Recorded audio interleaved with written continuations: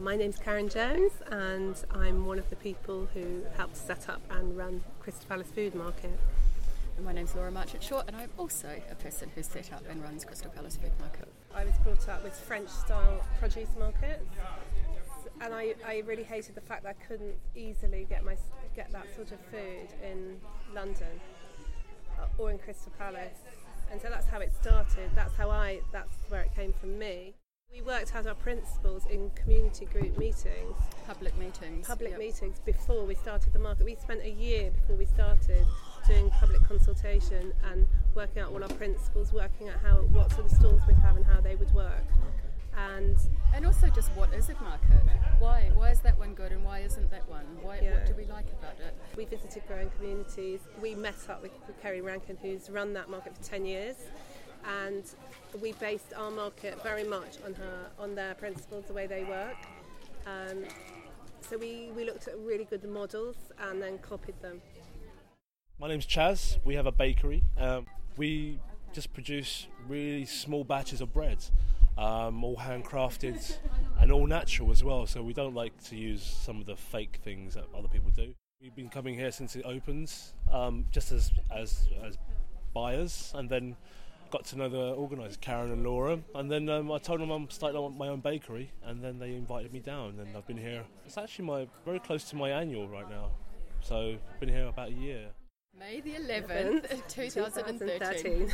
Etched into our mind. Yeah. We were so scared. Yeah, we were nervous. Scared, and we were run ragged with the work because it was a lot of work. Karen was the one who started it right at the very beginning, and then we joined in with the research.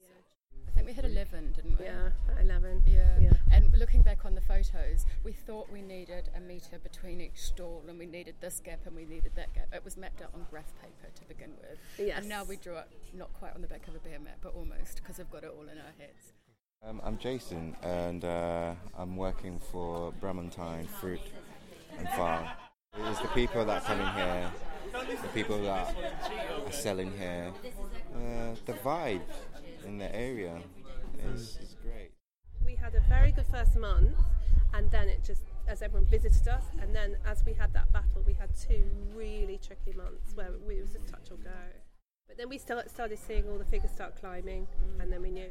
We started off getting paid a nominal amount. Now we get paid the London living wage for a certain number of hours, agreed hours. Anything else outside we do as volunteers, but we usually always go outside it, but that doesn't matter.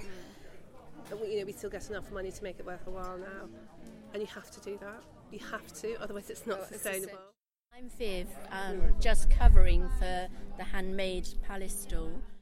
You get to know people from the area who live locally. We all love Crystal Palace, as everybody loves the park and the dinosaurs and the triangle, and I think as well that people selling local produce and that they've grown themselves, and it's great. You see the same faces week after week coming up, which is great, and new faces, which is lovely. And just it's not just about standing here and trying to sell things, but it's about meeting up with friends and getting to know new people, which is just wonderful.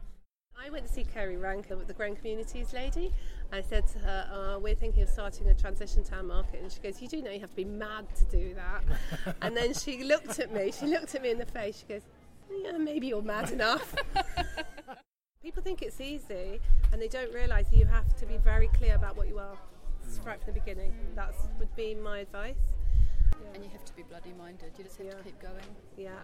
And we've really learnt you have to really support each other. And you have to support your stall holders. So, for example, when Jacob's Ladder, they couldn't trade for a few weeks because their butcher had left. Other markets would have just got another meat person in, and we said, well, look, we'll wait until you've made a decision about what you want to do. So if you say to us we're not going to come back and trade, then we'll start looking. I mean, obviously we'll start looking, but we're not going to replace you. And it's paid off because they've come back, and that's really the best meat you can get in London. So we've got that here because we supported them. We look forward to coming every Saturday to see smiles on people's faces, and if you can put someone there, then it makes it worthwhile. I'm Robin Buck. I'm part of the Patchwork Farm team for Transition Town, and we have a series of gardens all around the neighborhood that we tend to on a weekly basis or else just collect produce from to sell at our market.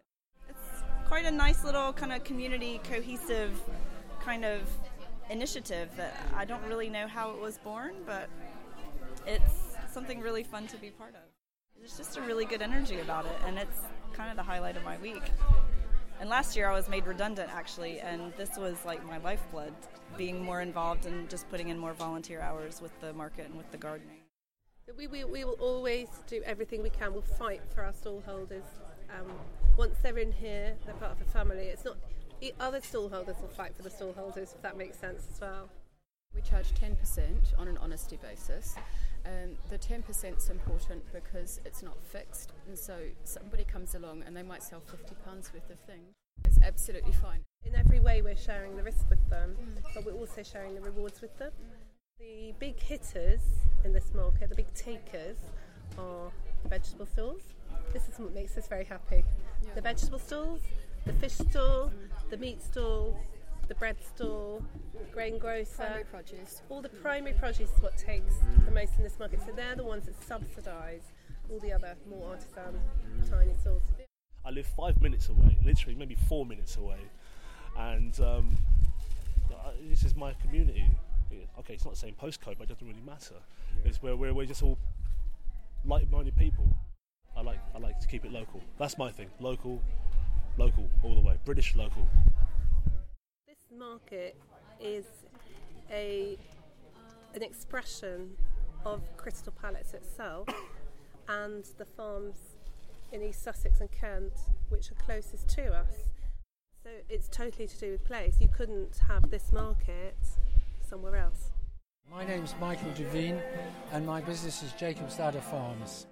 They're trying to promote the same things that we're trying to promote. I honestly believe that who you work with in life is extremely important, and that actually matters more than anything else. So when you're looking at how to run a business, the most important thing is to look at what you want to do first, how you want to do it, and who you're going to do it with.